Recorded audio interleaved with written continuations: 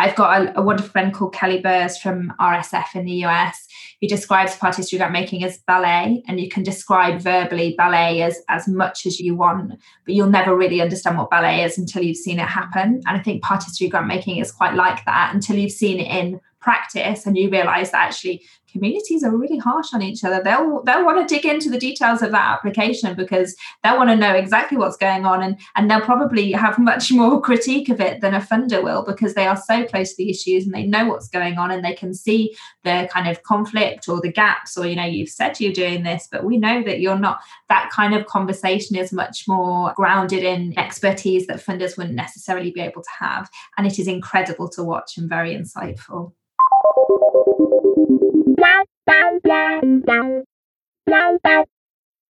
Hey everyone, I'm Emily Collins Ellis, and welcome to What Donors Want, a podcast by IG Advisors. I'm the managing director here at IG, and we're a London-based social impact strategy consultancy on a mission to bridge the gap between fundraisers, businesses, and philanthropists. At IG, we have unique access to both donors and fundraisers, and we want to help them better understand each other. And so, we bring you Season 3 of What Donors Want, our fresh, dynamic, and slightly irreverent view into major gifts fundraising from the donor's perspective. In each episode, we'll interview a donor and get right down to it. What do they actually want from the fundraisers who cultivate them? This advice and more straight from the donor's mouth. Welcome back to What Donors Want. I'm Rachel Stephenson-Sheff, the producer and host of the show. I hope this finds you all well and healthy and enjoying your week. At What Donors Want, we are continuing Season 3 with a really great lineup of guests, which are really booked through to next year.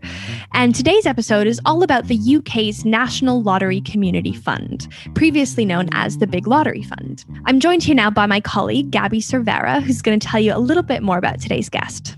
Thanks, Rachel. So happy to be here on the podcast with you. So, if you're a fundraiser in the UK, you'll likely be familiar with our guest. The National Lottery Community Fund is one of the largest funders in the UK and distributes over £600 million a year to communities across the country. And this is raised by players of the National Lottery itself. In the last year, 83% of their grants were under £10,000, which gives you a bit of an idea of the scale of their portfolio. We're of course thrilled to have Hannah Patterson, a senior portfolio manager at the fund, on the show today. We're so excited to speak with her because alongside the insight she brings into the lottery as an institution, Hannah is extremely passionate about participatory grant making. Part of her role is to iterate and test participatory approaches across the National Lottery and share best practice on how to operationalize this theory for other funders across the sector. And last year, she was also the recipient of a Churchill Fellowship from the Winston Churchill Memorial Trust, which enabled her to explore participatory grant-making best practice in South Africa and the USA. Thanks, Gabby. So for listeners who've been following the podcast for a while, you may remember that we had a previous episode on participatory grant making when we spoke to panelists from the With and For Girls Collective earlier this year. And that was an amazing conversation. I really recommend checking out that episode if you're interested in this topic. And today's episode is really an extension of that conversation. So we spoke to panelists who are making decisions, and now we're speaking to someone who's very much a thought leader in the space and who's very, very well versed in how to operationalize the practice of this and what different iterations of it look like. It was such a fascinating conversation. And we're very passionate about this model. It's no secret at IG that we're big advocates for power shifting approaches to philanthropy and to decision making. So this episode is really about diving into that in more detail, but also understanding what listeners, fundraisers should be mindful of in this context, because it really is a different kind of ballgame. So finally, before we dive in, I of course want to send a thank you and shout out to our official Season 3 sponsor, Seagull Family Foundation, whose generosity and partnership makes this all possible. And we are absolutely thrilled to announce that we have a new partner on board. Alliance Magazine is now the media partner of What Donors Want, and we couldn't be more excited. I'm sure many of you know them already, but if not, definitely head to their website, alliancemagazine.org, for lots of really interesting progressive content and journalism on philanthropy. I love following their work. And plus, if you want to subscribe, you can now get a 25% discount by using the code WhatDonorsWant, all one word, at checkout. So a big thank you again to Alliance for coming on board with us and for their generosity and partnership. We're really excited to be in this with them. All right, that's it from us for now. We will go on to the interview and we hope you enjoy it. Welcome, Hannah, to What Donors Want. We are so excited to have you on the show today and to dive into these really interesting and important topics. Thanks for having me. Before we dive into the meat of your work at the National Lottery and participatory grant making, we're going to start off with our usual speed round of questions. We've got 6 of them. Gabby and I are going to tag team. They are nothing to do with philanthropy or social impact, which is exactly as we want it. So just say the first thing that comes to your mind, and then we will go from there. Does that sound good? Perfect. This is probably the most stressful bit of the podcast. That's what everyone says. This is the real test. But I promise you it's harmless. Okay, question number 1. What is your favorite season of the year? Definitely summer. I am a person that runs cold, so anything that involves some heat is my dream. Would you rather have 100 coffees with fundraisers or read 100 funding applications? 100 coffees with fundraisers, without a doubt. Although I'm one of those strange people that don't do hot drinks, so I'd skip the coffee for a glass of water or an orange juice. What is your favorite go-to TV show? Historically, Buffy the Vampire Slayer. Yes. Yeah, which kind of shows my age. But we've just started getting into Schitt's Creek, which obviously everybody has been on the bandwagon for. So we're late to joining that. But yeah, that's the thing at the moment in our house. Cooking or takeout? I really like cooking. I think it's quite relaxing and chilled. And the stuff that I make tends to taste okay. Music gig or theatre performance? Oh, depends on the music and the theatre. Probably the theatre. Last question. Britney or Christina? Britney all the way. Yeah.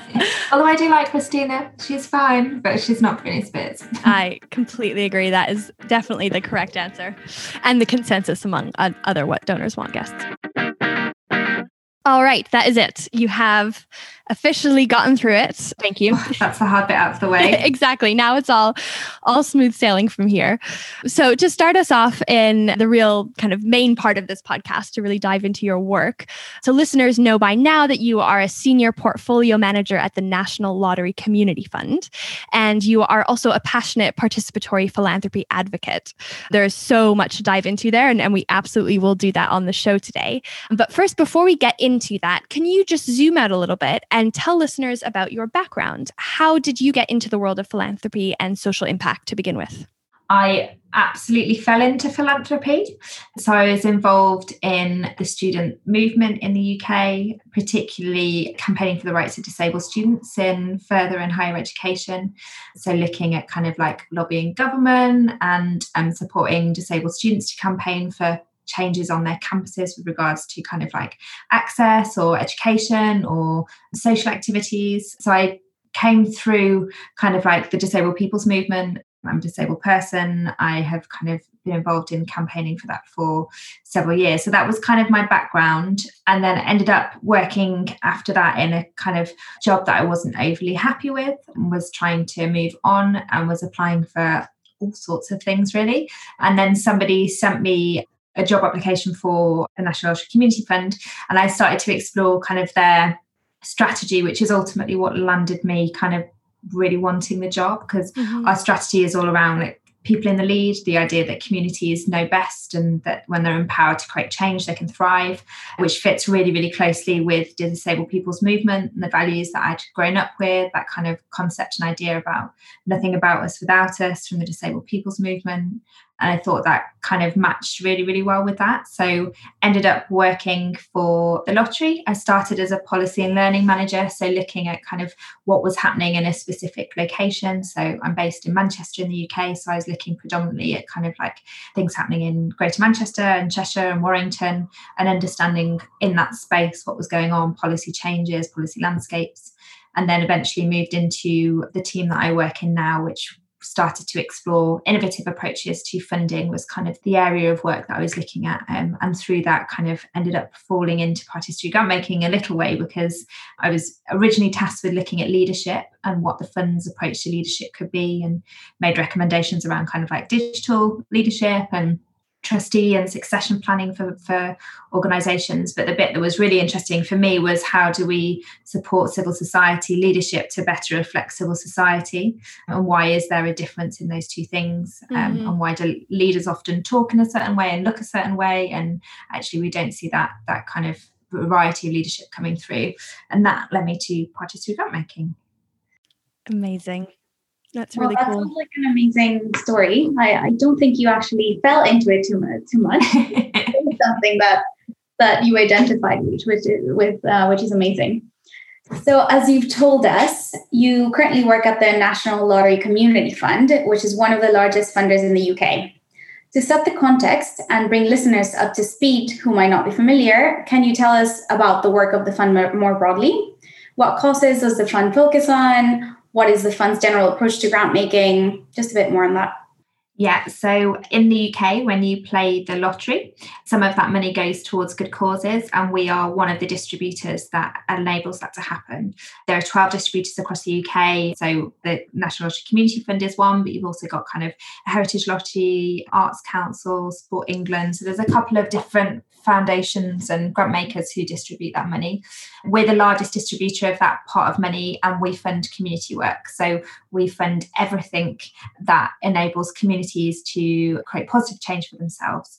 And so it could be projects on local sports clubs, or multiple complex needs, or ageing, or mental health, or disability. The range is absolutely massive. And as long as it's communities coming together and looking at kind of the solutions for the issues that they're facing, that's what we fund.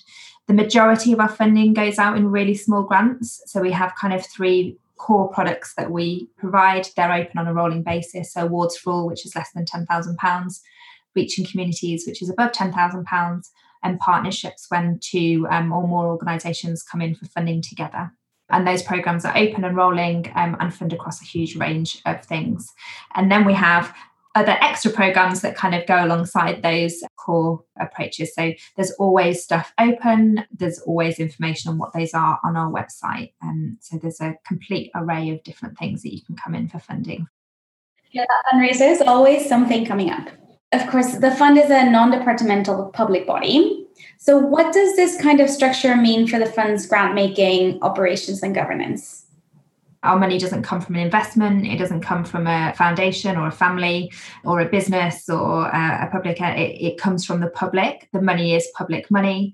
So therefore, we're in a weird position, because we're not a weird position, just a very different position to other foundations, because we're regulated by government. The way that we have to spend our money needs to match government regulations and controls around how public money is spent.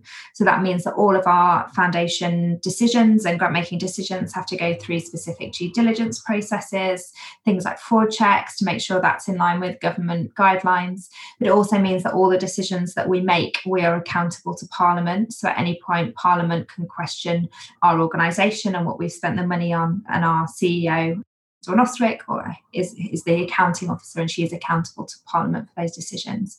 So it means that all the stuff that we fund goes through quite a regulated process to make sure that is the case.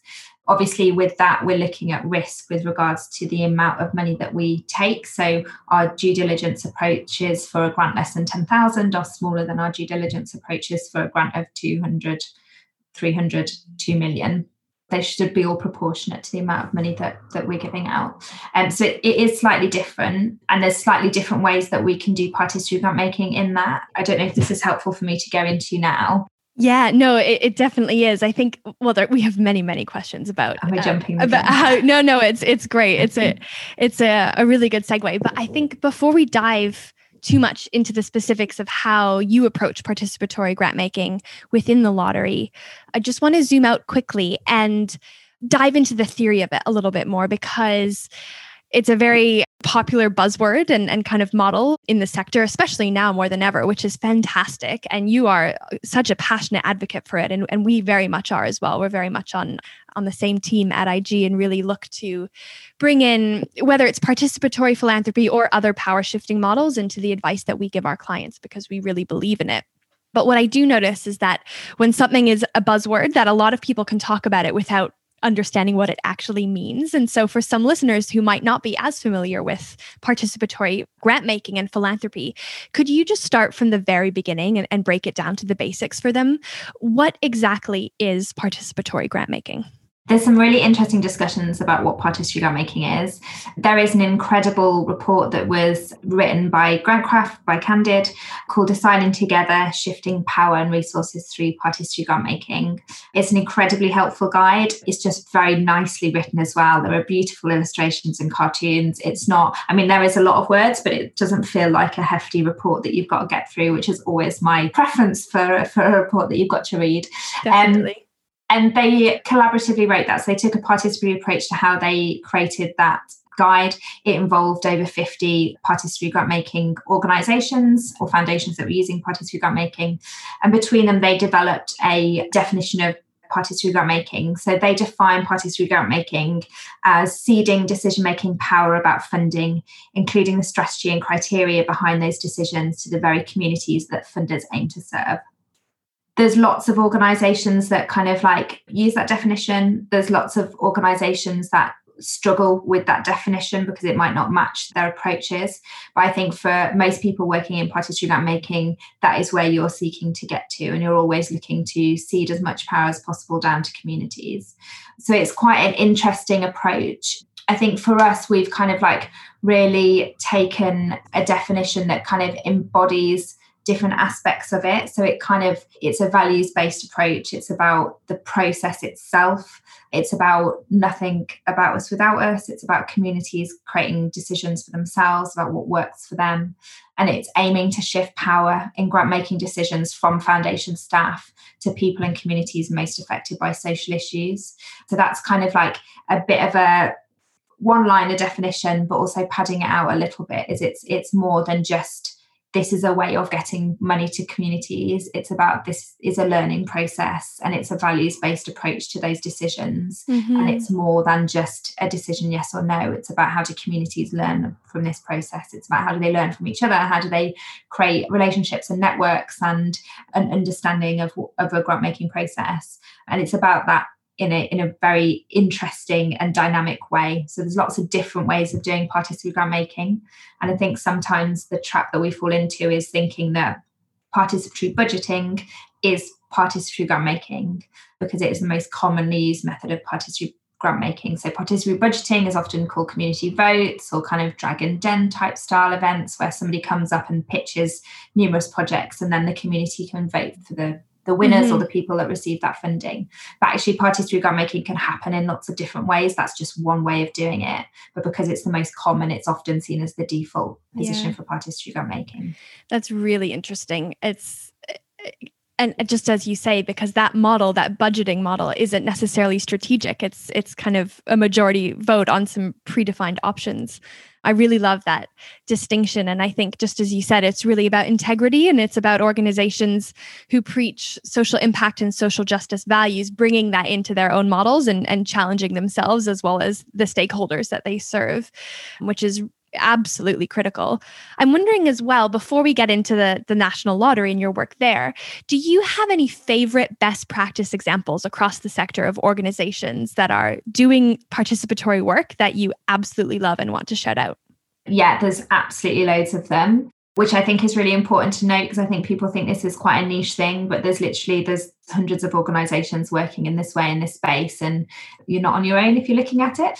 So I think the ones that I'm really particularly impressed by, Disability Rights is always one that is championed. They're an incredible funder. They're based in Boston, but they fund across the global south. It's a disabled people organisation. They kind of are making decisions about the grants that they make.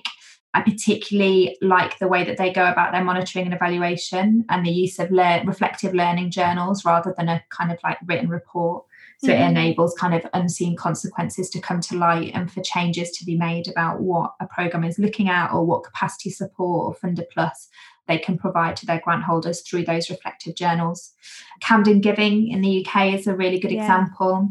Particularly, I think the thing that they do very, very well, led by Cadra, is their kind of like support package that they provide for their decision makers. They're not just saying, come along and make a decision. Cadra works very, very hard with the decision makers to kind of like train them up, support them through that process, help them understand what their role is, what the parameters of the work is. And that often can help you make a much more strategic decision about what funding and what grants you're making. So they're particularly good.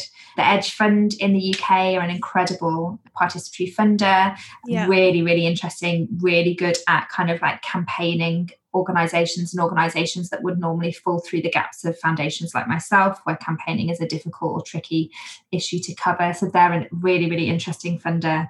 And the other foundation in South Africa, which fund LGBTQI issues, so lesbian, gay, bisexual, trans, queer and intersex issues in the 13 southern countries. And they use a participatory approach where they develop a peer review panel who assess their grants and make recommendations for them to be funded. And they do a really, really interesting way of systematically making decisions in the way that they train and set the parameters of what the grant holders are looking at. So with participatory grant making, it's not necessarily about coming and fighting for the project that you like the best. It's about a deliberative discussion about actually what meets the priorities of what we're trying to do with this funding. And for the other foundation, it's not about service delivery, it's about changing the lives of LGBTQI people in 13 southern countries. So some of that is around like legislative challenges in certain countries. It's about like working with and within churches to change views. It's about supporting families to understand and navigate kind of situations in those spaces. And the way that they frame their decision making enables that to happen. So it's a much more systematic kind of change approach or strategic thinking. And they also run a Capano, which translates as a gathering to discuss a social issue, where they bring 250 people together and basically use it as a discussion, training, exploration, relationship building space that enables the grant holders to improve the applications that they put in. It trains up their peer reviewers, their applicants, their grant holders, their peers, their trustees to really understand the issue, because they've had 4 days together really discussing and kind of getting into the depth and the detail and challenging each other. So it's a really, really good way of kind of doing that whole cycle of grant making. Wow. There are loads more. I could go on and on and on. An incredible answer. We've had the privilege of working with many of them. And as you say, it's so important to bring this from a niche issue into a collective and a mainstream, or not an issue, I should say, a model. Because you're right, more people are doing it than many fundraisers might assume, and that many other funders might assume. And it's important to normalize that. It's very cool. And I really like that you brought up that it's about discussion, but a strategic discussion is not what I think I like best or what's my favorite thing to do. But it's really about upskilling those decision makers and giving them the tools they need to make up decisions. So that's fantastic. So we know there's really great examples of participatory grant making out there. But now let's focus a bit more on the National Lottery. So you've been a huge advocate for this within the National Lottery, and you're leading, as we hear, a feasibility study within the organization. So what does that really entail, and how's that going? It's going well. It's a big beast, as anybody who has had anything to do with the lottery will know. We are a large funder with lots of staff across the whole of the country. We are really local, so our staff are based in the localities that they work. We have offices across 10 different places in the UK. So it's a bit of a beast to kind of get all of those people to understand what is happening, what we're doing, how we're doing it. So the way that we are kind of like approaching it is to work out actually what does work and what doesn't work for the lottery, like what we can and can't do. As I mentioned before, because of the governance structure, we're a different kettle of fish to a lot of other foundations. There are rules and regulations that we have to abide by that might not be eligible or applicable to other foundations. And so kind of trying to navigate all of that. We've got little pilots that are going to be happening across the whole of the UK. Some of those have started, some of those are kind of in design process. And I'll be kind of like understanding and exploring kind of those different models, seeing what works, what doesn't work, what are the implications of this, like what are the knock-on impacts for communities, does this increase the amount of money and funding that we can put into, say, a geographical area or a thematic area, does this help us understand stuff, does this improve the way that our staff make decisions, does this improve the sector, and does it help the sector become more sustainable as they start to see funding decisions from the other side and they start to see, oh, well, that makes a good application, or I won't do that in an application that I'm putting in. Does it enable them to play the game a little bit more? So we're starting to kind of explore what that looks like with lots of different models of participatory grant making. So we had the Phoenix Fund launch a couple of months ago, which is a collaborative pot of funding, £1.4 million for Black, Asian, minority ethnic led groups, and we're doing that collaboratively with the sector, and we're looking at how do we kind of like make those decisions collaboratively. We've got the Leaders of Lived Experience programme, which will have come to a close, and we'll be kind of starting to explore and sift through those applications. But again, that entire programme was designed by lived experience leaders. Lived experience leaders will be making the decisions on what grants are recommended. So there's different ways that we're doing it across the fund, and we're kind of exploring what that could and can't be. Part of my work is trying to be the linchpin to hold that all together, to share and network that information and guidance, openly blogging and talking about kind of like what's going well, what's going right, what can and can't we do, how are we working through our governance structures. So a lot of the stuff that I've been doing recently is kind of trying to explore actually what are the parameters in which we're working with, how can we be really, really clear and transparent with ourselves, with our staff, with our applicants, but also with other funders, so that if other people are looking at this participatory approach, they know why we've made the decisions that we've made and why we've done things in different ways, because ultimately we have regulations that others might not need to abide by. They might be able to go further. They should be pushing themselves more. They shouldn't just use our work as a kind of framework for ways of doing things, because I think other foundations will have more flexibility and more ability to push themselves to be kind of as close to communities as possible. So yeah, that's kind of where we're at. It's exciting. It sounds very exciting. I think it's such a huge and transformative project. I love the amount of data and knowledge and learning in all of that. And really the fact that you're able to share with other organizations and want to, push the sector forward is really impressive. So it's so nice to hear about that. Okay, quick one. Has there been anything surprising during this process? I suppose the surprising stuff has been really like challenging my own perceptions about what is and isn't blockers for things. Because I think being in these conversations and like lots of people saying, my board is really difficult, they don't want to give up power, like I can't get them to decide. But actually without necessarily talking to the board about what the issues are, and then finding out the issues that they have are not necessarily with devolving power to communities. The issue is with, well, actually, can our grant management system support this? Or how are we making sure that this is still going through our due diligence? Or is this legitimate for us to say we're doing participatory grant making, because actually we still have to do all of our due diligence, we still have to have a sign-off process? Like, where do we sit in this process? Like, how are we honest and transparent? How do we work in the open? So that's been really interesting, is like, how do you move away from your own assumptions and look at actually what people are, what the blockers are, and often they're very different from the ones that you assume will be in place, which has been really, really good. You've spoken a bit about boards, and boards are always one of those big topics of discussion. We know that with working with our clients. But how easy has it been for you to get buy-in for participatory grant making within, a large structure and a large organization? I've been really lucky because our strategic framework is around people in the lead. We've got a fund-wide acknowledgement that communities thrive when they can create solutions for themselves and empower themselves to kind of be at the forefront of what those solutions should be. We've had lots of drive to kind of embed co-production in the way that we work and the way that we develop our programs. So ultimately, like, this doesn't seem that much of a further stretch to the work that we're doing. So I'm really, really lucky. And I know that there's lots of other foundations and organizations who don't necessarily have that kind of like vision and direction from their senior management team. So they might be this might be completely new to people.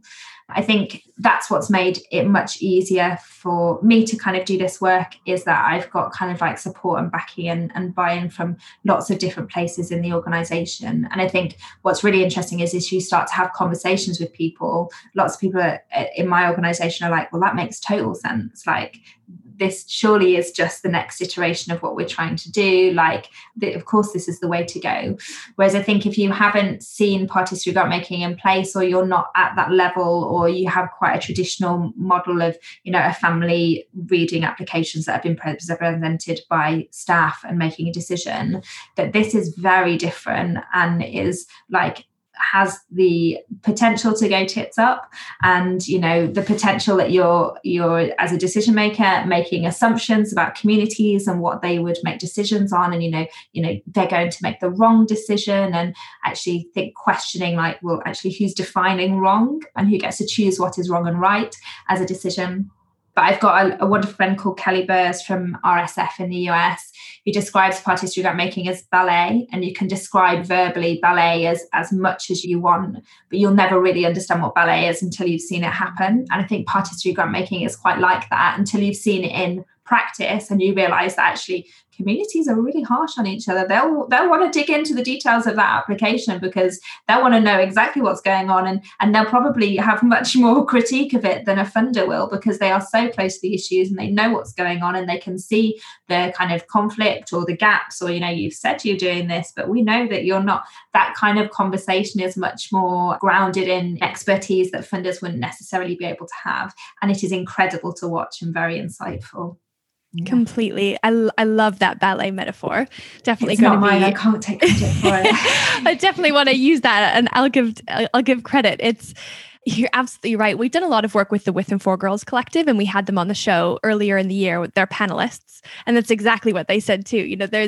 There's no one who's more strategic and plugged into the issues and thoughtful with their evaluation than adolescent girls, evaluating projects within their own world and ecosystem. It was amazing. And it's really interesting to hear you speak to some of the blockers. So fantastic to hear that your board and that the organization found this model as a natural extension of the work and values that you already have. But you mentioned things like engaging boards in more traditional philanthropic structures, or having your grant management system not actually be kind of in tune or aligned with a participatory model or the due diligence framework, which are all very valid points. It's important to discuss the theory, but when a funder actually wants to sit down and advocate for this kind of model within their organization, they have to address some of those operational challenges and provide solutions. So I wanted to ask you a little bit about that for funders, or whether they're a family member within their family board or a program officer within their foundation. If you are interested in this model and in inviting participation in some form or another into your grant-making decisions, where would you advise them to begin from an operational perspective? And how would you advise them to navigate some of these common blockers to success? The first thing you should do is to really understand what's the driver for you using participatory grant making, because there's loads of different reasons why you would use models of participatory grant making. So, for example, like community vote stuff and participatory budgeting is normally used as a way of civic engagement. It's not necessarily about passing power to communities. It's about communities coming and being active in a vote, seeing what's out there. We'll often use community votes if there's an area that we're not able to put funding in. So we've got a space where we're not getting applications from.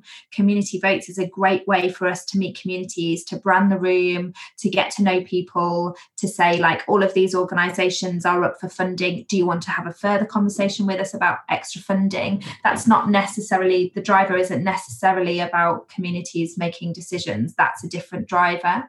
Whereas if you've got kind of like an organisation that's wanting to use participatory grant making to say support their equity ambitions and looking at actually removing a bias of a foundation staff or a family by providing communities with the decisions about that grant, that's a different driver, and it might need a different model of participatory grant making. So really understanding what that is a first point.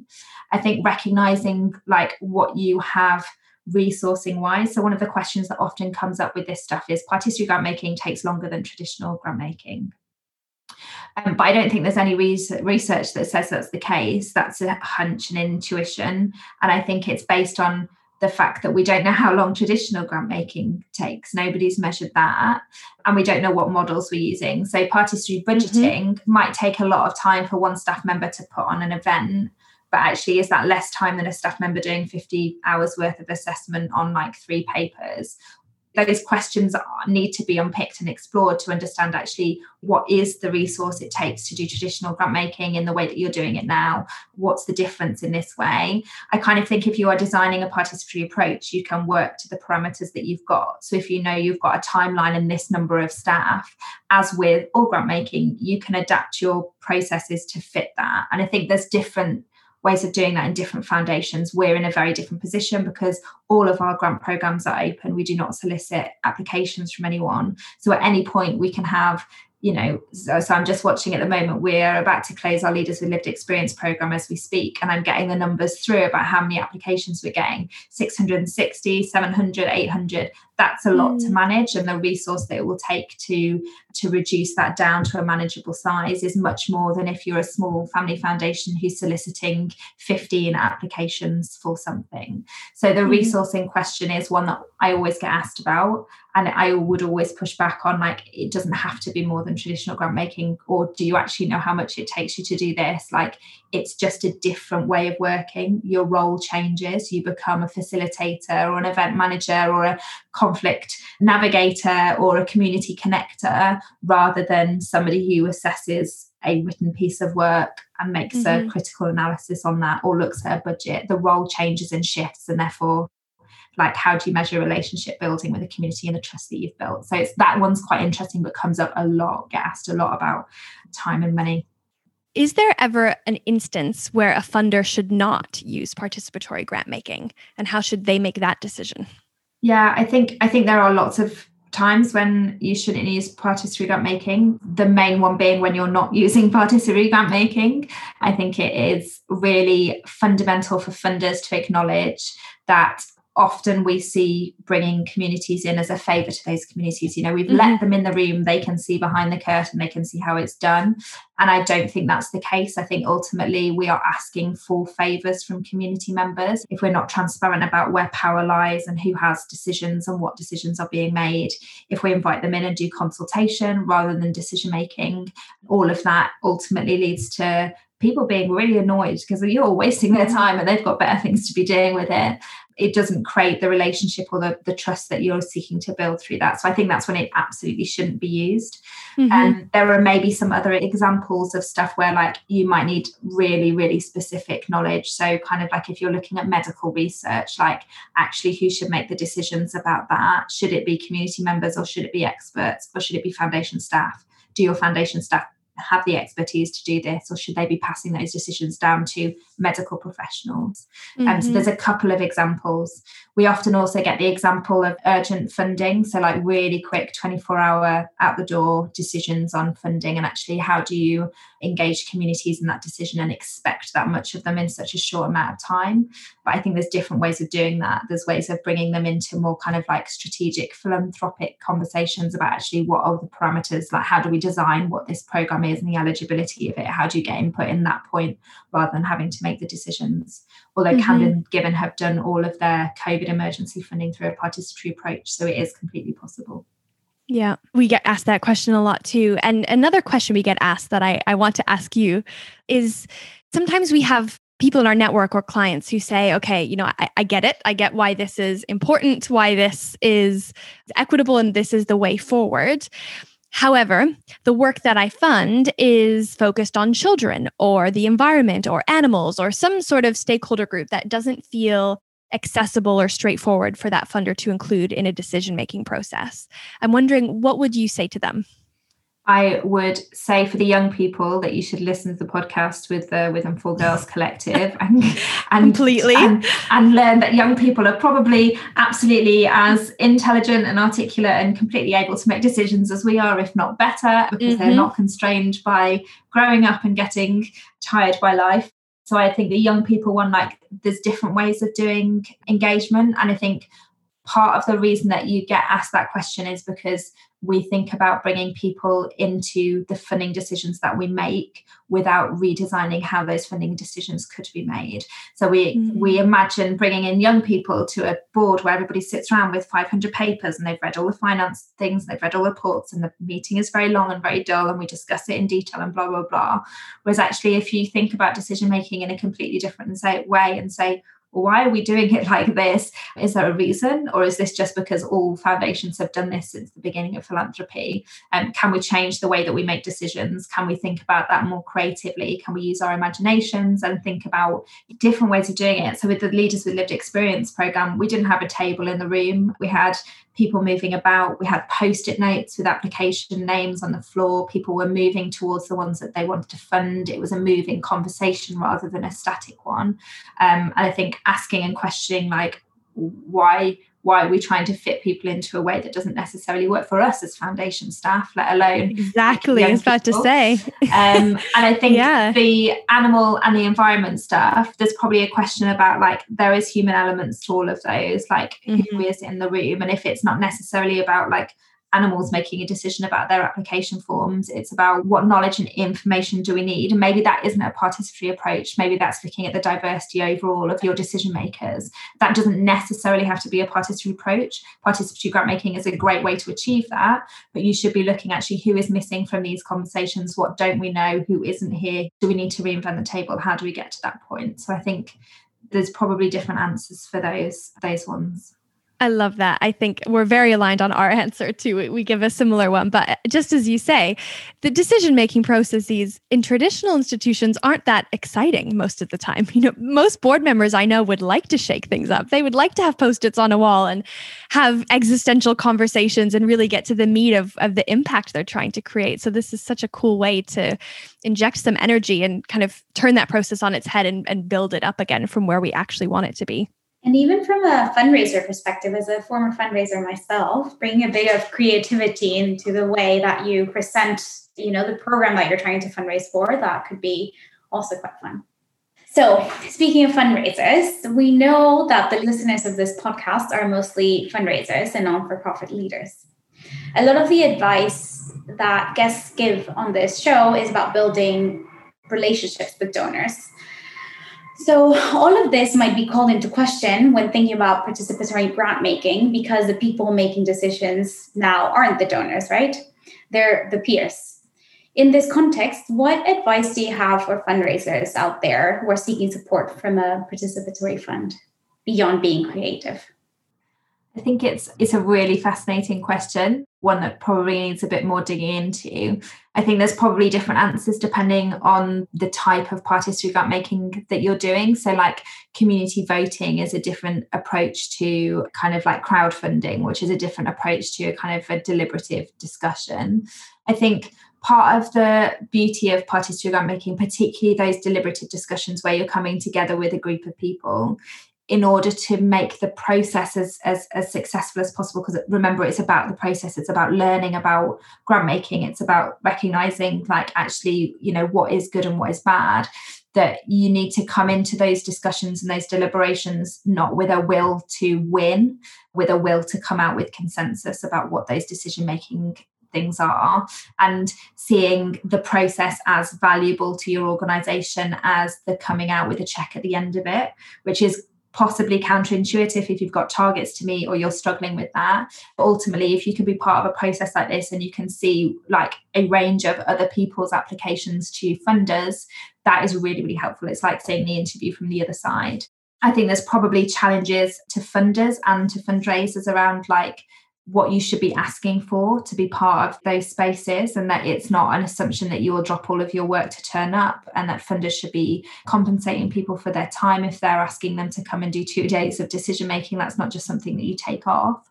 So I think there's probably that conversation to be had, but it is an incredible way to see funders as people, because actually you're seeing them outside of maybe a traditional board meeting. You're seeing them in a much more creative space, in a much more discussive space, but also the role of a funder is different. So we become facilitators rather than decision makers. So there's an opportunity to see a kind of much more personalized side to funders, which might help you understand kind of the process moving forward. Different funders work in different ways. So like as the lottery, we have some very few participatory grant making programs, but then the rest of our funding is not given out that way. But it's a really good way of just like understanding who we are as people and putting a face to that, and maybe asking for names and contacts for kind of your local funding officers. Whereas there's other foundations or other organisations that fund purely through a participatory lens. So it's not necessarily about getting that contact so that you can get in the door somewhere else. It's about actually all of the decisions are made in this way and through this process. The role changes then as a fundraiser to actually you become the decision maker, which is a completely different kettle of fish and a different way of kind of working with those organisations. So I suppose it depends on the method of participatory grant making and the type of funder that you're going to be working with.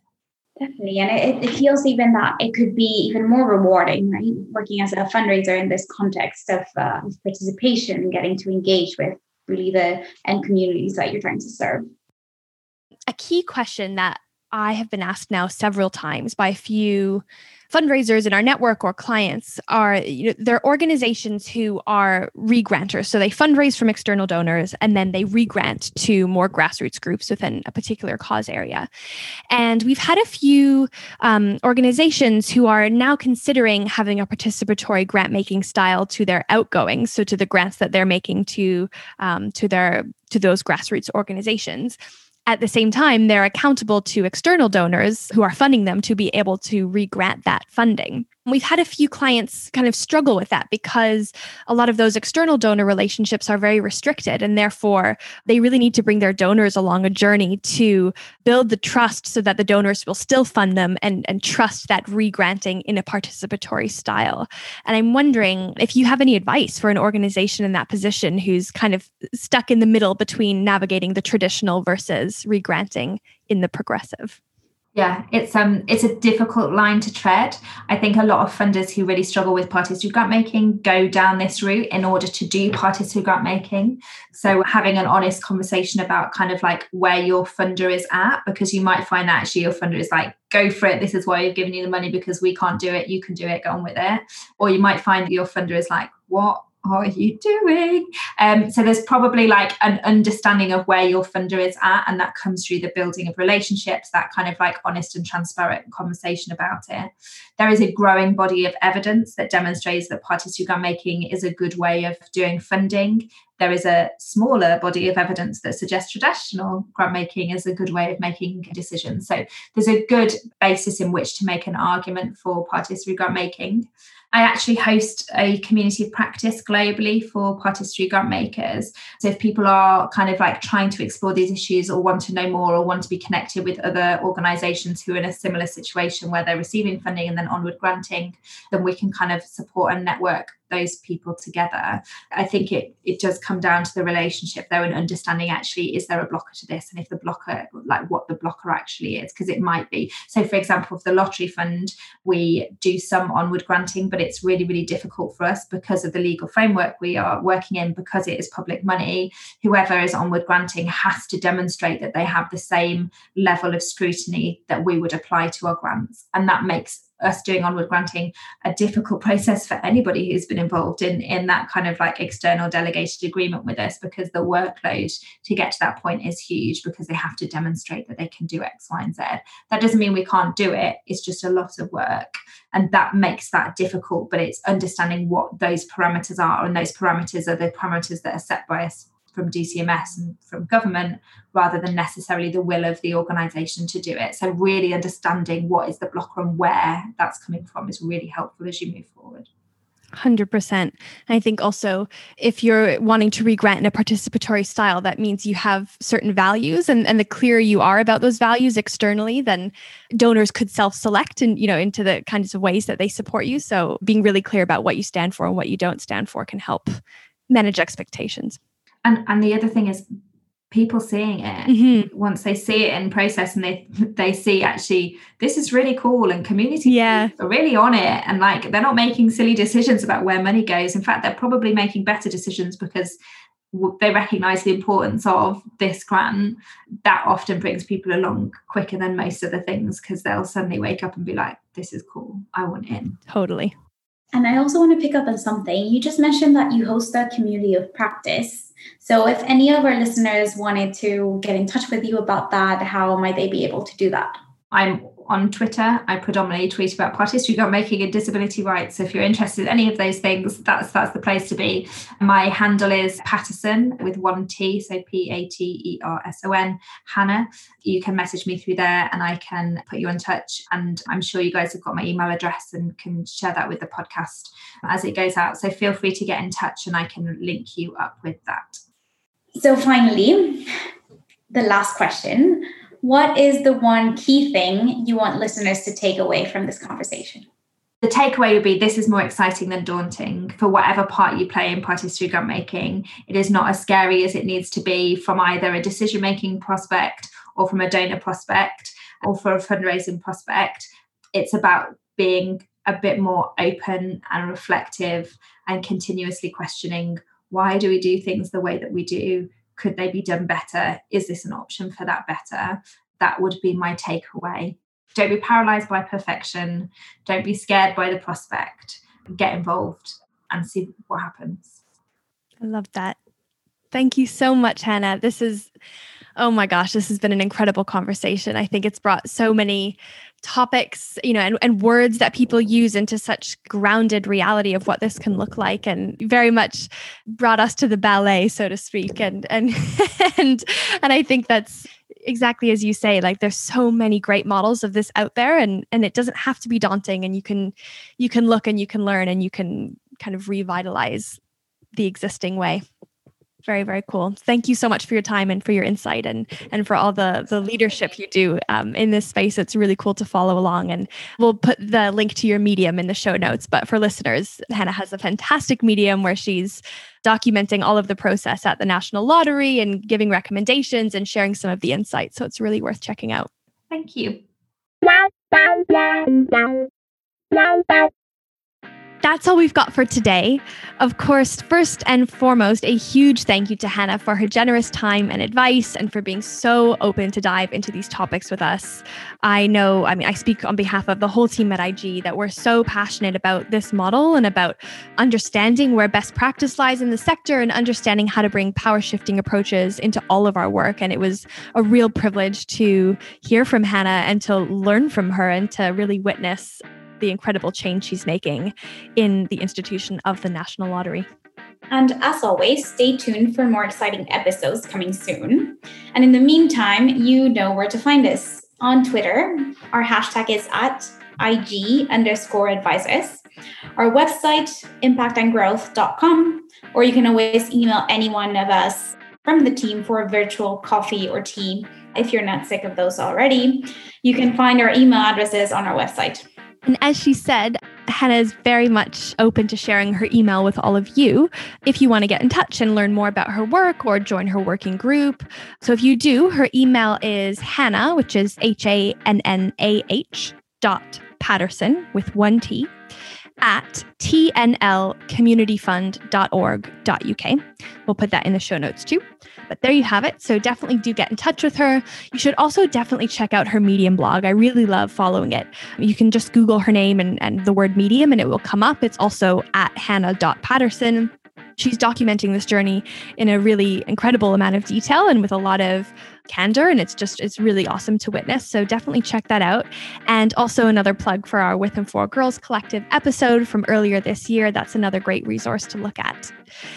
And finally, of course, before we sign off and bring you another guest very soon, a huge thank you again to our official Season 3 sponsor, Seagull Family Foundation, for making this all possible.